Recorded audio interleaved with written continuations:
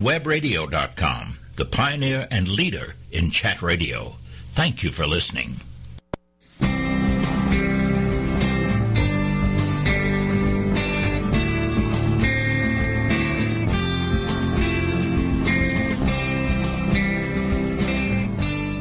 Welcome to America's Homegrown Veggie Show. I'm Daryl Pullis, and this week I'm talking to Kim Eierman, founder of Eco Beneficial. Kim, what is Eco Beneficial? Well, good morning, Daryl. Thank you for asking that question.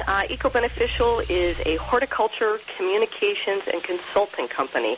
And beyond those big words, basically Eco Beneficial exists to inspire gardeners and homeowners to garden just a little bit differently to make huge positive impacts to our environment. That's really cool, because most people, I think, don't know that they can make a big impact just by doing a few little things. Exactly. Now, you didn't always do this, did you? How did you get into this? Well, I used to work on Wall Street many years ago, but my life changed quite a bit when 21 years ago I moved to the suburbs and found myself 7 miles north of the New York Botanical Garden. And I was always a nature lover as a child. I was the one that wanted to go on Outward Bound and National Outdoor Leadership School and those kinds of things. So I always had an affinity for nature.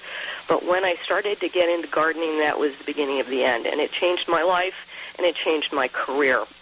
So I am now a certified horticulturist. I'm a master gardener, a master naturalist, an accredited organic land care professional, and a few other things thrown in.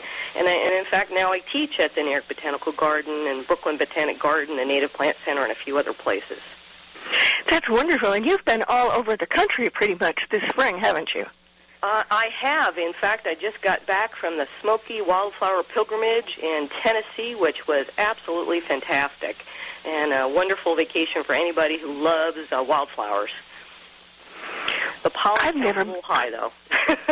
Yeah, I can imagine. Our pollen count one day a couple of weeks ago was over 6,000.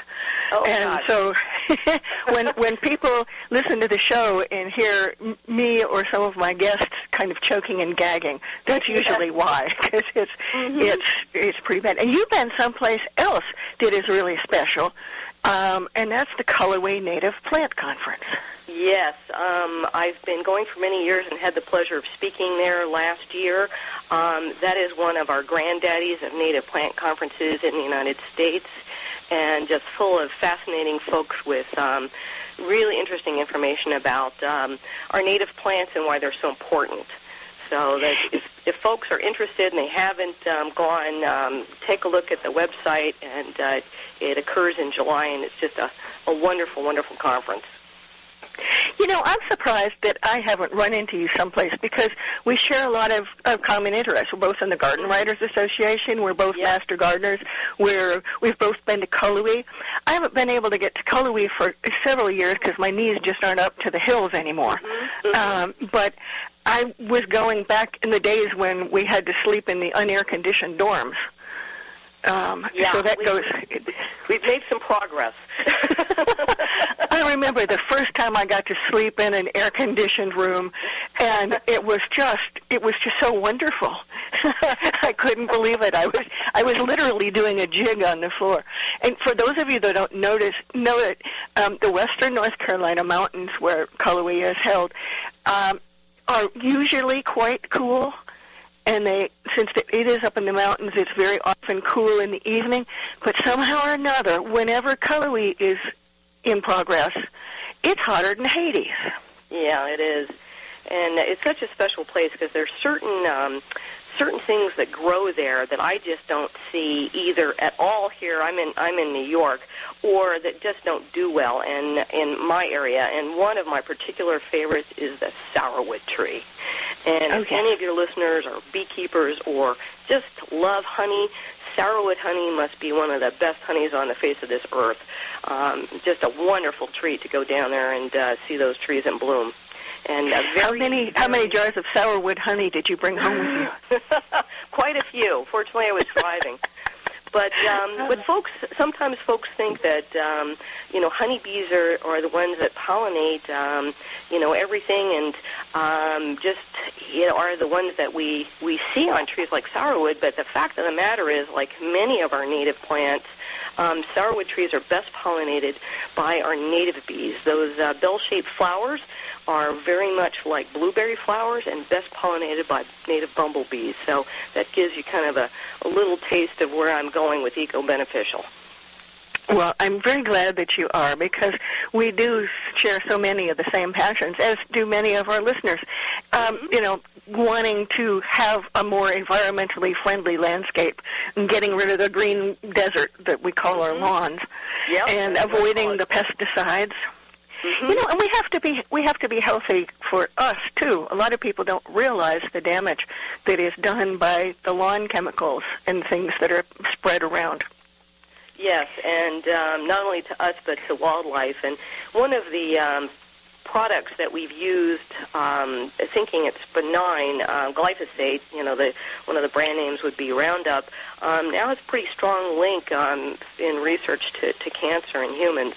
So we need to rethink what it is that we're using in our gardens, and obviously in vegetable gardens, particularly where we're eating the bounty from the garden.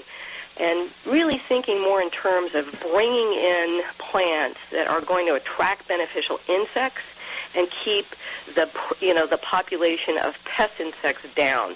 So these are the kinds of things that I try to share with folks. One thing that I notice in lots of vegetable gardens is there's nothing that grows year-round, even in temperate climates. There's nothing that's standing year-round in colder climates.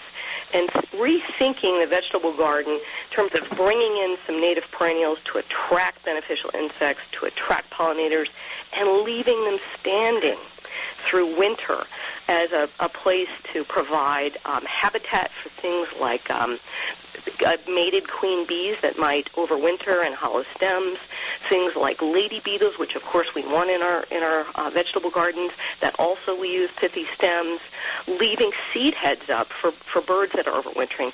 These kinds of small differences that we make in our garden can make huge environmental impacts. I'm glad you mentioned that, because I remember maybe 20 years ago having this epiphany when I came home from work one day and saw the finches all over the coneflowers that I hadn't cleaned up. There must have been a half a dozen goldfinches, just pecking away like crazy. And I said, I've been doing this all along. Because, of course, we grew up where you have to rake the leaves and get them out of there. And when we lived in New Jersey, the town would have these big leaf sucker machines that would come around. So every week you'd go down and you'd rake all your leaves down to the street, and they'd come and take them away. And now we know that those leaves are where the insects are overwintering and where the birds can feed. And we're just learning so much more about it. I was looking this morning. Of course, we don't rake leaves anymore around here. And the brown thrashers have been at it, just flipping over leaves and just having a good time. Yeah, and if listeners have ever read Dr. Doug Tallamy, the fabulous entomologist from the University of Delaware, his book, Bringing Nature Home, we give you some things to think about. About 96% of terrestrial birds, i.e. non-water birds, feed insects to their young, regardless of what their diet is as an adult bird. And when we think about these things, we realize that, we really need to encourage, it sounds a little crazy, but we need to encourage that insect activity because, of course, birds are the best predators of some of our pest insects. It's about nature and balance, not eradicating things that we really need to be thinking more of. And, of course, those leaves, not only are they harboring all sorts of interesting critters, insects, and vertebrates, these things, but leaves are nature's mulch and compost. And, we foolishly were removing them in the fall, and then what did we do in the spring? We would bring in compost and mulch that we'd have to buy. So rethinking these things and appreciating what nature is already providing to us is really, really key. Talking to you, I feel like you're my sister from another mother or something, because I found you through Doug Tallamy Fantastic. And in particular, the study that he did on native cherries, and you interviewed him for one of your shows, and because that's the kind of stuff that I observe too. And then when you talk about taking away the leaves and then buying in mulch, do you remember the old story poem that was going around on the internet a few years ago about Dumb and Dumber? About how ring a bell. Well, I will have to find that and post it on the show Facebook page, because I'm sure a lot of people would enjoy that one too. But basically, the premise is, that we're stupid humans. We plant the grass, we mow the grass, we fertilize the grass, we cut the grass, we rake the leaves, we haul them away, and then in the spring we go and buy mulch. Exactly. Very well said. And people think that it's got to be a big deal, or that their leaves are going to blow all over the place. But there is a little secret. If you chop them up, they stay right where they are. Right. And you can chop them with your lawnmower. Exactly. Or we've got a cool thing that bags and blows. And we never use the blower attachment because I can't stand the blowers, and that kicks up dust, and it's not good for the environment or your lungs. But we do use the blower vac part. And that way I can collect them where I don't want them and put them in my flower beds and in my vegetable gardens. And I live in an area where, of course, everybody around me is still, blowing their leaves, and I live at the bottom of a hill, so I look forward to all the leaves that come flying downhill, and I scoop them up and I put them in my plant beds. So I've decided that next year what I really should do is collect those leaves, compost them, and resell them to my neighbors in the spring. I think that's a great idea, and you can keep some of the compost for yourself. When my husband and I first moved to Atlanta, our yard was really bare. It was pretty much all lawn. There were a couple of trees, but they didn't produce nearly enough leaves for what I wanted.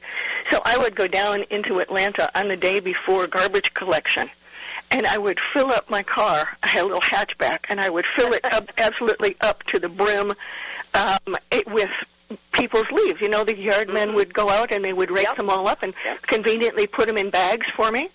And I would just pick them up and carry them home. And people just don't realize what a bounty leaves are. Yep, nature's mulch and compost. Yep, yeah, and you think about all the minerals that trees bring up from the earth, and they use them, they photosynthesize, they take some of the sugars back with them, and then the leaves fall off. And Mother Nature doesn't buy 10-10-10. The leaves just stay there, and then they feed the tree the next year. Exactly. And we as humans are just silly for not doing it that way. But, a lot of people think that there's not a whole lot that any one person can do. But even just in this first little introduction, they've heard about 10 different ideas. Well, the first step that I'm sorry, go ahead. Go ahead.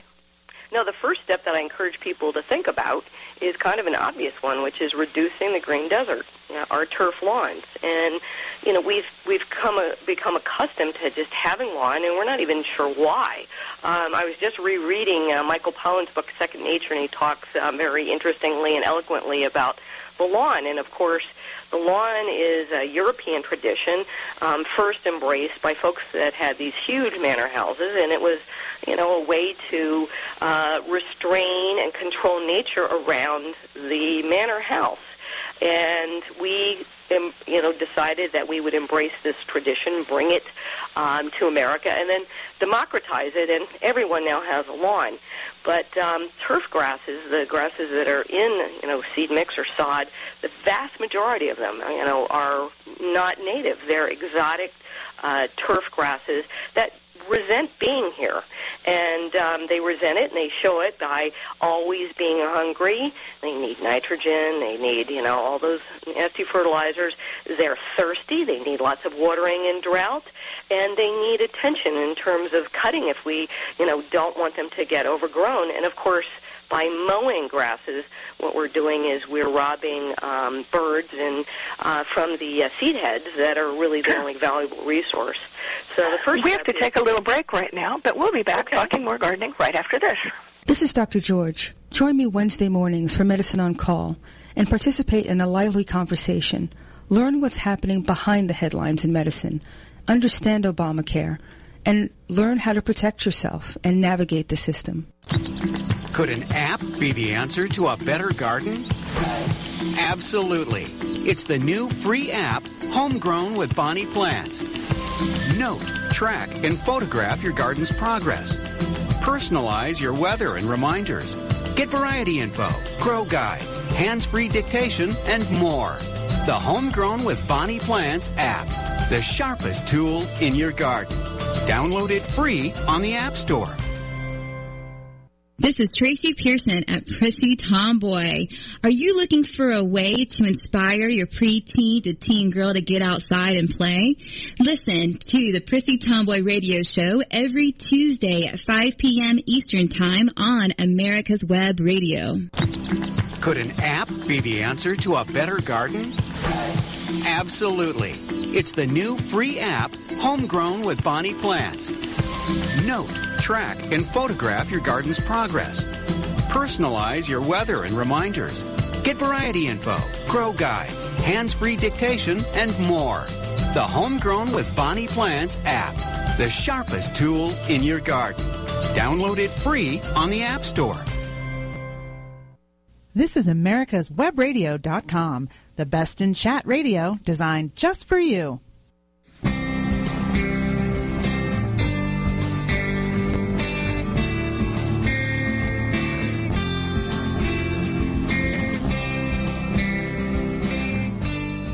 Welcome back to America's Homegrown Veggie Show. I'm Daryl Pullis, and this week I'm talking to Kim Eierman, founder of Eco Beneficial. And right before we were talking, before the break, we were talking about lawns, and yes, we are going to get to native plants, but and native food plants. But people don't understand. When I was in landscape design school, my instructor said that people use turf by default. They don't know what else to do. That's all they've ever seen before. So that's the first thing they put down in the lawn. Or they buy a house, and because of erosion control laws, the builders had to put a lawn in, and maybe 2 shrubs right by the front door just to pretty it up a little bit. And all that stuff is non-native. And you made a really good point that these grasses are not native, and they don't serve much of a purpose. And what's interesting, even though developers might use turf grasses as a way to stop erosion, the fact of the matter is that exotic turf grasses have really, really shallow roots, and they're really pretty lousy at holding stormwater. And, of course, in these times when we're facing climate change with more and more extreme weather events, including huge storms and lots of rainwater, we need to think about erosion, and we need to think about capturing water on site. So whereas a turf grass might have roots that are a few inches deep, our native grasses some of these plants have root systems that are feet long. And you can imagine how much more stormwater those grasses would take up. So thinking differently is the key. Thinking differently, absolutely. I used to recommend to my design clients that they figure out how much grass they needed, whether it was a little bit of lawn to set off the house, to make the front door look more beautiful, if that was an architectural feature for them, or a place for their kids to play, or for their dogs to run, and then do something else with all the rest of the area. Absolutely. I tell folks, my students, and when I speak in presentations, that only keep the turf grass that you really, truly use. And think about that, because most of us don't use our grass very much. So if you've got kids playing, you're using this as a picnic area, you're really using it, fine, keep that, but let's get rid of the rest. And that Amen. Front lawn. And includes the front and back lawn, both. Yeah. And a lot of people don't realize that the number of chemicals that they're putting on the lawns, it's not just the fertilizer, which is, is a little bit more benign, though even that can burn earthworms, but the rest of the lawn chemicals that are going out there and are so bad for the environment and for their own health.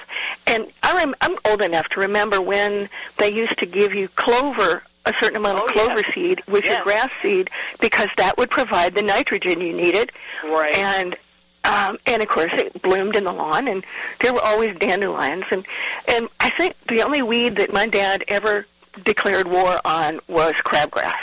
And Dad had the nicest lawn in the neighborhood because it was pretty and it was evenly mowed, and we spent hours out there digging crabgrass when I was a kid because Dad was a chemist and he didn't want to use the chemicals that were available.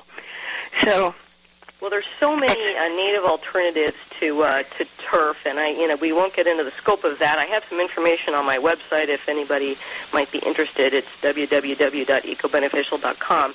But we have so many things that can be great alternatives. But here's the key: if you're going to replace your lawn, don't think monoculture. Nature doesn't appreciate monocultures. Biodiversity is the healthiest state that we can have in our ecosystems around our house. And we do have ecosystems, even though we may not think in those terms. So think diversely. Now, scientists have determined that biodiverse landscapes, i.e. landscapes with lots of different species of plants, are much more resistant to pests and diseases and the impacts of climate change. So there's a great reason to start planting diversely. So take that grass and think about, okay, how many different species could I put in here in swaths, which will still look beautiful but be much more ecological. Now, a lot of people, when they hear biodiversity, they know that things are happening with the bees and with the butterflies, particularly the monarch butterfly. But I think a lot of people feel helpless to do anything about it. So what are some things that they can do that are easy to help the butterflies and the bees? Well, we just said, reduce or eliminate the lawn. If you really want to help pollinators, you got to lose the secret sauce. That being pesticides, herbicides, fungicides. Absolutely critical because pollinators are exquisitely sensitive to pesticides, which we use as an overall term for all those sides I've just mentioned. Exquisitely sensitive to those things. And you really need to think about even organic pesticides because organic does not mean benign. Organic pesticides in some cases can be just as lethal for a bee as traditional synthetic ones. So you've got to identify the problem if you have a problem, and sometimes you may think you have a problem, but you actually don't. And I'll give you an example. So you're out one day, you're noticing that your oak leaves have a really strange circular bite in them, and you think, what in the heck is that? That must be something that's a pest, and I've got to get rid of it. But the truth of the matter is it might just be a leaf cutter bee that's taking just enough material from that leaf that she needs to line her nest for her larva. So knowing whether you've got real damage or not is super critical. And this happens in the case, now we know about monarch butterflies because they're in such dire trouble. In fact, our youngest generation may be the last to ever see a monarch butterfly. That's how severe the situation is. And why is that? Well, there are a lot of different reasons. One big reason is that our agricultural fields in the Midwest, of course, have been using massive sprays of glyphosate because they're now using GMO seed that is determined to be what's called Roundup Ready. They can tolerate these massive sprays. But what do those sprays do? They kill everything except the crop, including all those wildflowers, including milkweeds that monarchs need. So monarch caterpillars, like most butterfly caterpillars, eat plant leaves. They don't eat nectar. They don't eat pollen. They eat plant leaves. So when you go in your garden and you see perhaps some quote-unquote damage to leaves, that might just be, for example, a monarch butterfly and a milkweed that's eating what it needs to survive to create the next generation. And we haven't planted for host plants. That's what those plants are called. And we have so many native host plants that support so many different butterfly caterpillars.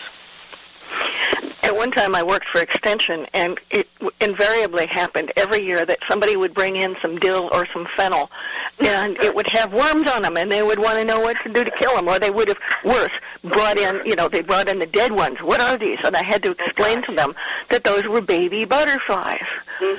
And people don't even want to think about it. And then, of course, once you've sprayed it, you're not going to want to eat the stuff anyway. Right. But so people can, and people know about honeybees, but they don't know about how many hundreds of other different kinds of bees there are around.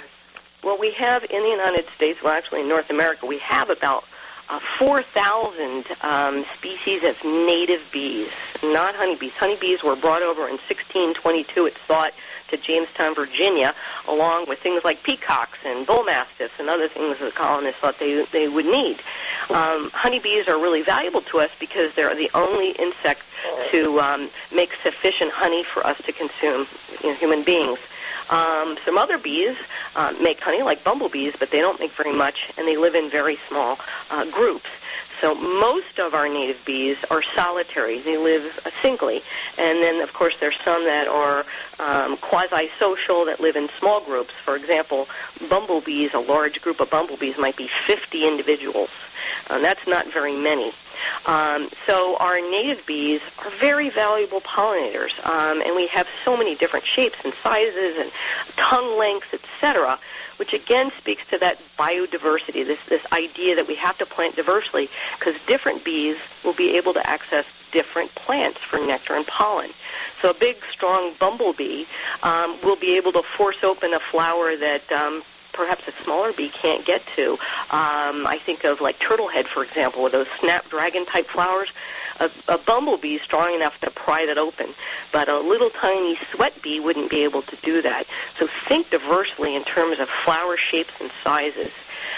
What other things can we do? Well, bees are attracted to certain colors. They see differently than we do. They see on a UV spectrum, and they see colors like bright white and yellow and violets and blues. They don't see red. So if we want to plant for pollinators, specifically bees, those are the colors that we want to emphasize. Butterflies see a little differently. They see things like oranges and reds and yellows, and they also will go to other flowers as well, but those are the preferred flowers. And so planting diversely, again, is super important.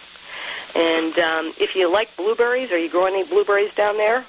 Of course. There's some fantastic native edible.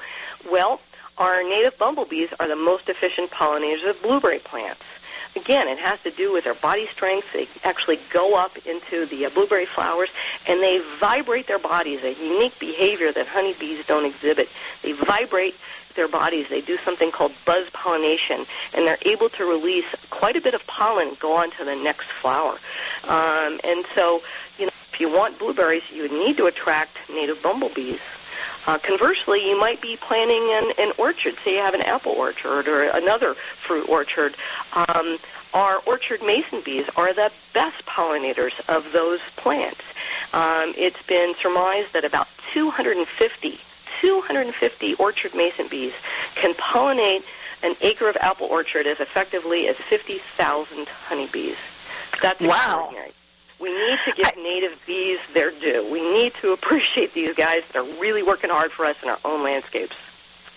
I knew that they were very good at what they do because when we lost all of our honeybees in the neighborhood, my apples were still getting pollinated, and I went out there and discovered who was doing it.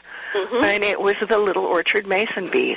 Yeah. And then for a while, our population of those started going down, too, and it was really getting scary. Something else that people don't think about is the dual nature of some of these native bees, even like the carpenter bee that will snag worms and carry them back to their nests, and wasps. And so they're doing a different job. They're helping us with our pest control as long as we leave them alone to do their job. Well, people tend to be very nervous about wasps, but let me tell you, wasps can be very, very effective predators on pests. Incredibly so. And so really planting things that attract diversity of insects, really important. So I'll just mention one genus, the Pycnanthemum plants. Mountain mints are amazingly good at attracting a wide array of beneficial insects, including wasps.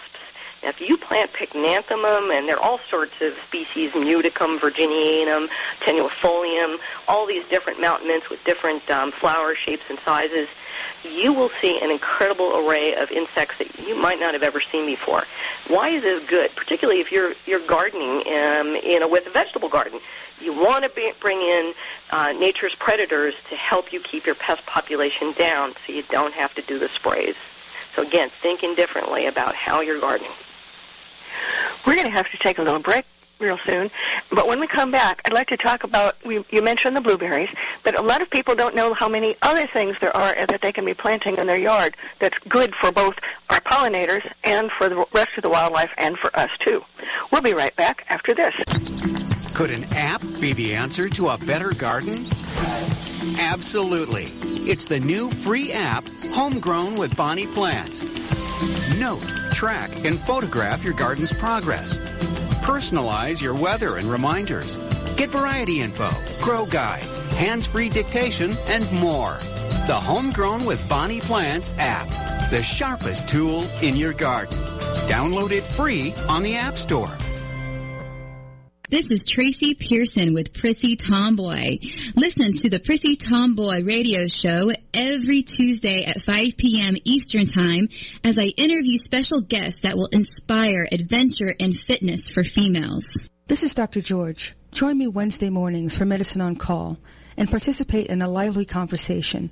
Learn what's happening behind the headlines in medicine, understand Obamacare, and learn how to protect yourself and navigate the system. This is America'sWebRadio.com, the best in chat radio designed just for you.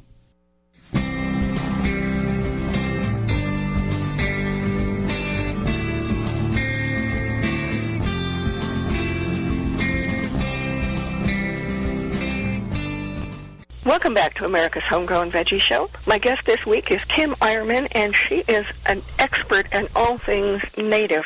And right before the break, we were talking a little bit about blueberries that are so well pollinated by one of our native bumblebees and how good some of the bumbles and wasps are at pest control. But what other things can people plant for the wildlife and for themselves too? Mm-hmm. We've got not just trees and berry bushes, but we have things like herbs too, don't we? We have lots of different things, and one thing I would just comment on, I alluded to this before, is think about having some structure around your vegetable garden, and think about incorporating some things that exist, kind of through the seasons, and some smaller trees and shrubs that are berry producing or nut producing would be a good way to start. And they do more than just provide a bounty for you in nature. They also will be really great at water retention with those stormwater events that we're talking about. Because once you've actually harvested your annual vegetables, what's left, right, in terms of holding the soil. So one of my favorite smaller native trees that produces delicious fruit is the serviceberry, also known as Juneberries. It's the Amelanchier group, and there are many different types of Amelanchier of serviceberries. There's some that get to be 40 feet tall, and there's some shorter ones like Amelanchier canadensis, shadbush is one of its common names, and even the Amelanchier stolonifera, which is a running serviceberry, which is more of a shrub. Now, I am fortunate. Here I am in New York at the end of April, and my serviceberries are in full bloom, and they're beautiful. They have white flowers that are very delicate looking. They hold on for, less than 2 weeks, I would say, providing some nectar and pollen for pollinating insects, and then you get rewarded with this delicious fruit that tends to be kind of a dark red to bluish black that is absolutely delectable, and you can pick right off the trees and enjoy on your cereal with a little milk. You don't need any sugar because they're inherently sweet. You can make a pie with these. You can make a jam with these, and you need to share a few with nature too, because share a few. Share a few. They need to share with me. I love serviceberries, and they will come through and strip it. I'll get a couple of berries off, and I keep telling them, you can have the ones up on the top where I can't reach, but leave me a few. Well, especially flocks of cedar waxwings will come in, yes. and they travel in huge flocks, and they will just come in and zoom, it will be gone. Well, that's the beauty of native plants. I say plant it, and they will come. Where I live, now you got to keep in mind, I'm 16 miles from Midtown Manhattan on a fifth of an acre, and I have a little ecological oasis on my property. I did not see a single cedar waxwing until I planted serviceberries. They're absolute favorite fruit. Serviceberry bears fruit earlier than most of our plants, our native plants, and cedar waxwings absolutely adore it. So, plant some more, share with nature. So that's a really good one. And some of our native plants are tastier off the plant than others. Another one that I really like to suggest, particularly if you have not such great soil and full sun, and these are particularly good at for roadside plantings, is beach plum. Have you ever tasted beach plum? Prunus maris? I have tasted beach plum. I have not attempted to grow it because I think our soil is too heavy for us. It may be. You need soil that's not great. You need to have good drainage. So oftentimes, by your driveway, roadside plantings where the soil isn't wonderful, you can plant it successfully. But these are wonderful little shrubs that have white blooms in the spring. The prunus plant, any prunus is a fantastic pollinator plant, no matter what you pick, whether it's black cherry, Prunus serotina, whether it's choke cherry, Prunus virginiana. All these are fantastic plants for pollinators and fully edible to us, although those bigger plants you do need to spit out the seeds. Don't eat the seeds. But they're absolutely fantastic, and you can eat those little beach plums right off the plant. There's some other plants that aren't quite as tasty, like our chokeberries, but boy, are they healthful. And in Eastern Europe, they figured this out. Now, we used to call these plants, the botanical name was Aronia, and now you'll see them typically referred to as Photinia. So that would be black chokeberry, red chokeberry, purple chokeberry, that chokeberry family. In Europe, they call it the superfruit. The antioxidants in this fruit are just over the top. And if you are fortunate enough to live in an area where you can go to an ethnic market, you might find Aronia juice for sale. You can also buy it online. But why not grow these plants to support pollinators and make your own chokeberry juice, or, you could make jam, or you could make a cordial, you could make wine. It's going to need a little sugar, though, I'll warn you, but super, super healthful, and something we don't even think about growing in our landscapes. Bring in the pollinators with these plants, and they will also do you the benefit of pollinating some of your vegetable plants as well.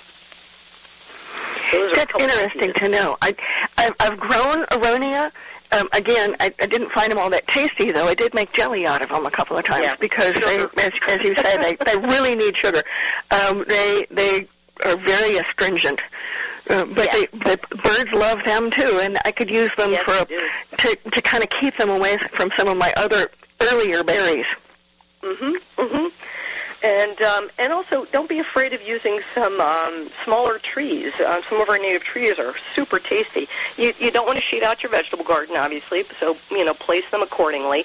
But our native pawpaw, Asimina triloba, you might have tried. This is a really unusual smaller tree that looks incredibly tropical.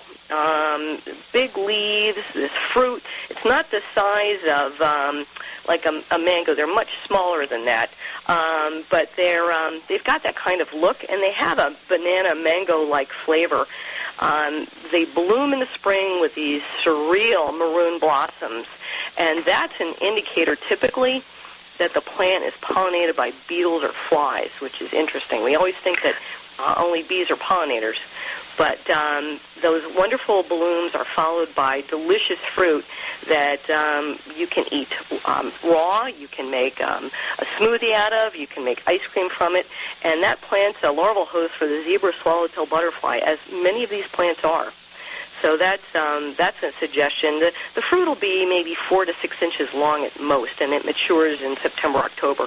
It does need cross-pollination, so you need two, different genetically different individuals for proper cross-pollination.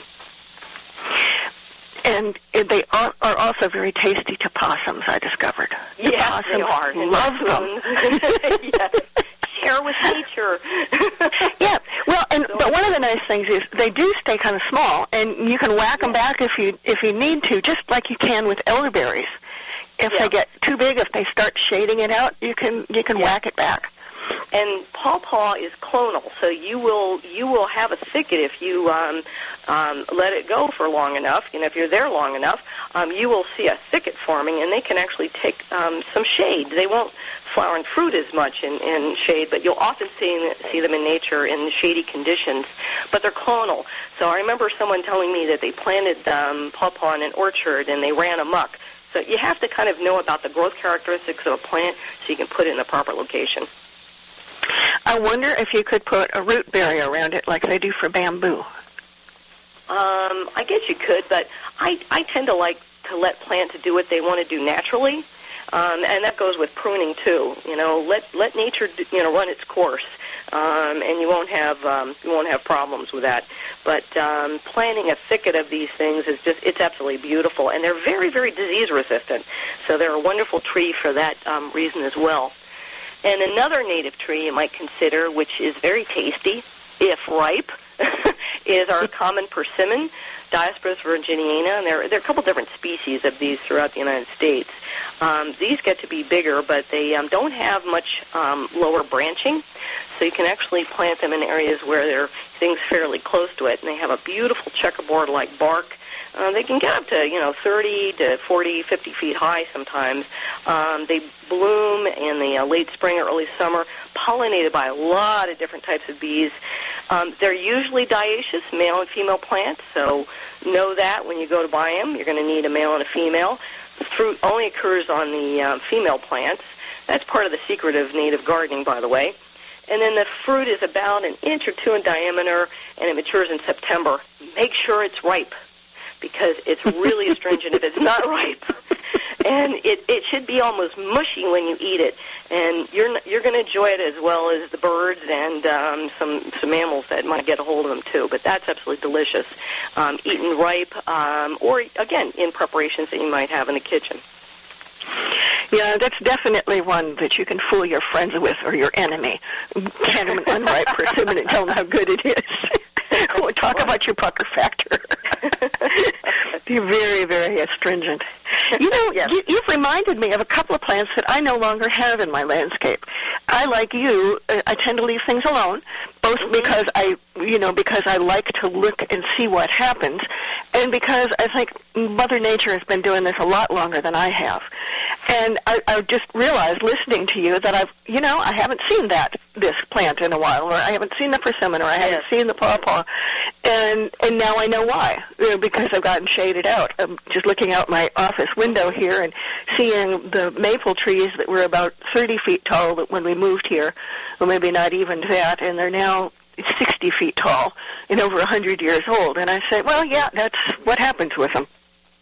And it's really tough to ask a gardener to plant for mature size. But I make this mistake myself, planting things too closely, and then I got to move them. My husband keeps asking me when I'm going to be finished gardening, and the answer is never, because you're always moving stuff around. You're always changing things. And sometimes in small landscapes, you're hoping that something actually doesn't make it, and it dies, so you can replace it with something else.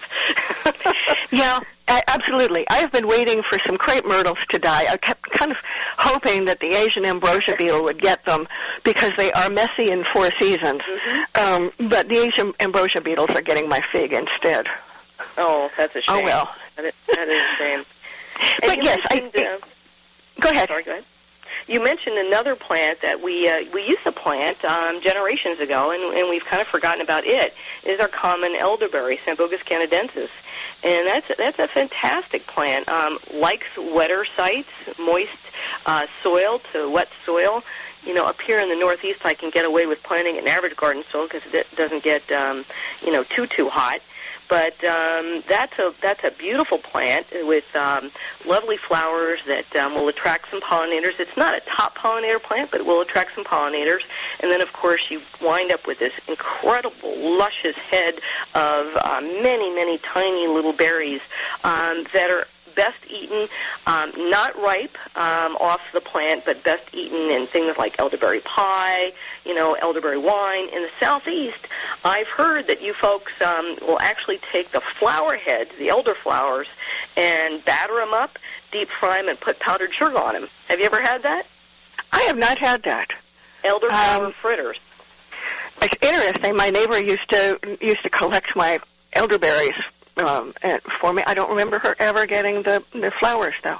We're going to have to take a little break right here, but when we come back, we'll talk more about edible gardening. We'll be right back. Could an app be the answer to a better garden? Absolutely. It's the new free app, Homegrown with Bonnie Plants.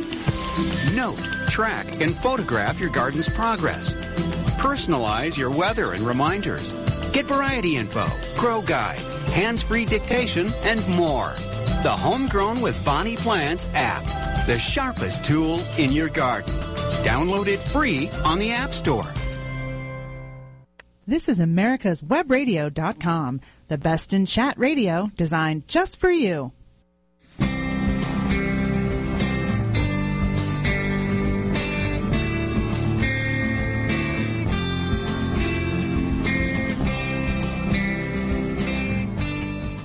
Welcome back to America's Homegrown Veggie Show. I'm Daryl Pullis, and this week I'm talking to Kim Eierman, founder of Eco Beneficial, and we're talking about edible landscapes with native plants that we can enjoy and the wildlife can enjoy too. And right before the break, we were talking about elderberries. And Kim, you said that elderberry needed a lot of moisture, and that may be why it does. Yeah. That may be why it does so good in our clay soil, but yes. I never, ever water. Yeah. Out there. I save water for my containers and for my vegetables.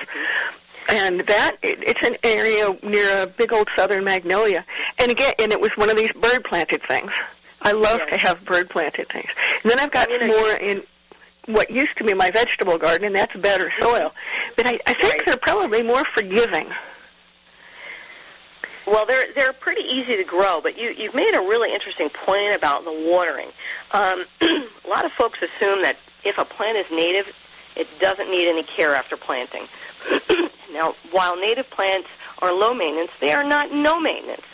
Any plant that you plant in the first growing season needs care. So if Mother Nature isn't delivering that irrigation, you need to, native or not. So just kind of keep that in mind. But, of course, planting the right plant in the right place is going to be super important for success. So, elderberries are pretty forgiving. Some plants are more forgiving than others.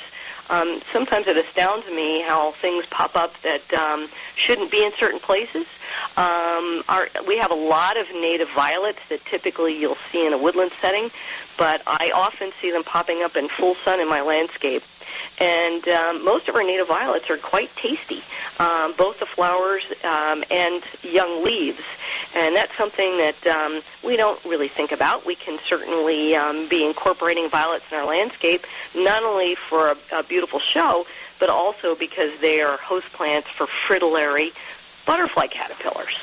So again, I didn't know that. Yeah, thinking about what a plant is doing, its ecological function, in addition to its aesthetic purpose or its edible purpose for us. Super important. Yep. And I have a lot of Gulf fruits around, but I did not know that they were over there. Wow, that's cool. Yeah. I love the violets, but I've got a small story. A friend of mine was hosting a very elegant luncheon, and she had collected a lot of flowers, including some violets, but some nasturtiums and some other things too. And she had prepared them the day before, thought she had them all washed, and then had the salad sitting out while the rest of the meeting was going on, and came back to find out that some of the little critters were walking across the plates. Oh, my gosh. That's great. That's wonderful. It was wonderful. There were just some aphids on there, but it's kind of funny. You do need to wash your vegetables, even if they're native. So what else is out there that people can be planting and eating?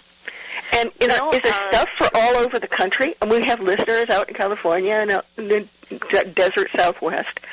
Many of these plants have a species that will be indigenous to your area, not all of them. So, I always suggest to folks that they plant regional native plants. This is the best practice. Why? Because our creatures, including our pollinators, have evolved with plants that are local. So what do you do to get those lists? Well, one great step is you join your local native plant society. And virtually every state, not every single one, but almost every single state has a native plant society. And you can get a lot of help with getting plant lists either online or, sometimes hard copies might be available to you as well. So that, that's a great step. But plant locally, regionally native plants. Now, in the southeast, one that you have that doesn't do so well for me, for example, in the northeast, would be passion flower, maypop. That's Passiflora incarnata, which is an herbaceous vine, and those blooms in the summer are absolutely otherworldly. They're absolutely gorgeous. They're pollinated by bees.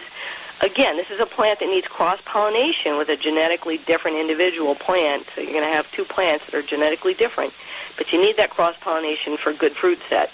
And the fruit brightens in the fall, and as you squeeze those little balls of fruit, it actually creates that popping sound, and you eat the gelatinous flesh that's inside.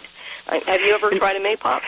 Yes, I have, and I have them growing in my garden because, again, the birds or some critter brought them in, and I let them grow to see what they are. And the flowers are absolutely gorgeous. I'll see if I have a picture of it and put it up on the America's Homegrown Veggie Facebook page for people to see. Because if you can grow them, they're well worth it. Yeah. And that's another plant that's a host plant for, I know, at least 6 different native butterflies, including the Gulf fritillary. So, and that's where I see the Gulf frits most all the time, and they're wonderful orange caterpillars, and the butterflies are great too. So oftentimes I'll say to folks, find the beauty in ecological function. It's not just how a plant looks, it's what a plant does. And some of these plants are multiple duty workhorses, some of our natives. So think about that, especially in smaller landscapes where you don't have a lot of room. You want to think about those ecological workhorses that do a lot. Now, when people are planting, they should, especially if they're planting for birds, they should be aware to plant in certain ways, too, shouldn't they? So the birds have places to perch and places to raise their young? Mm-hmm. Sure. Well, bird gardening is, you can kind of boil it down to 4 simple principles. I call it the big 4.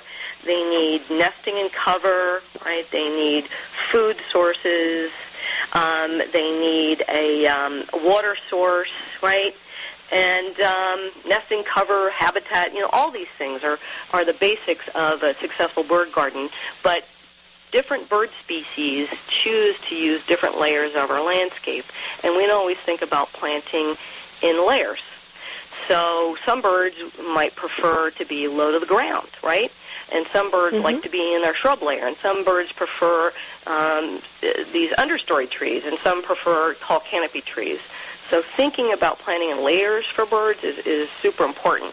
But and in areas of the country that get cold in the wintertime, thinking about having some evergreen material where birds can find cover in winter is super important as well.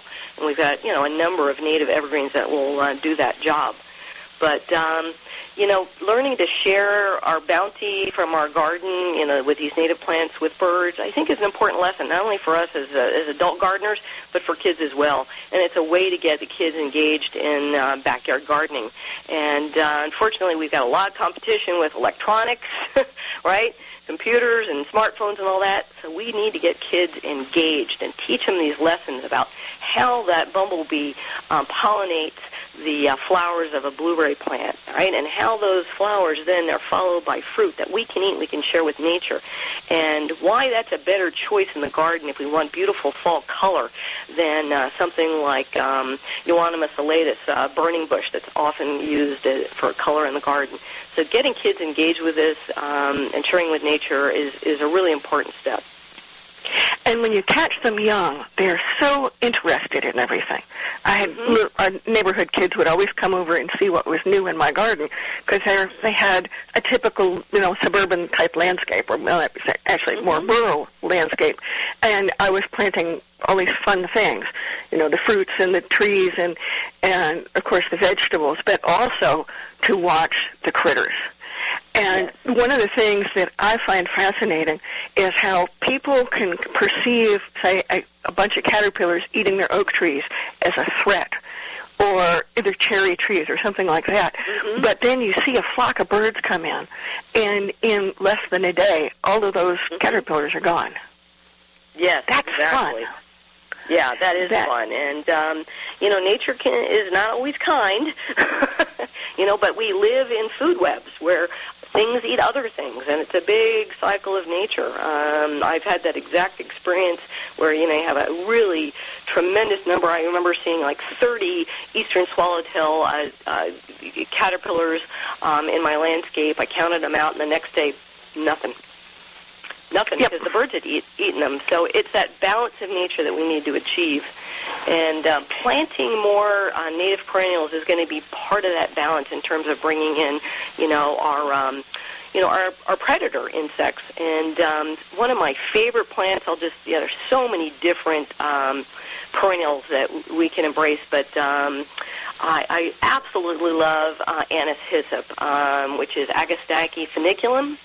A wonderful pollinator plant with purpley spiked flowers that's absolutely beautiful for pollinators.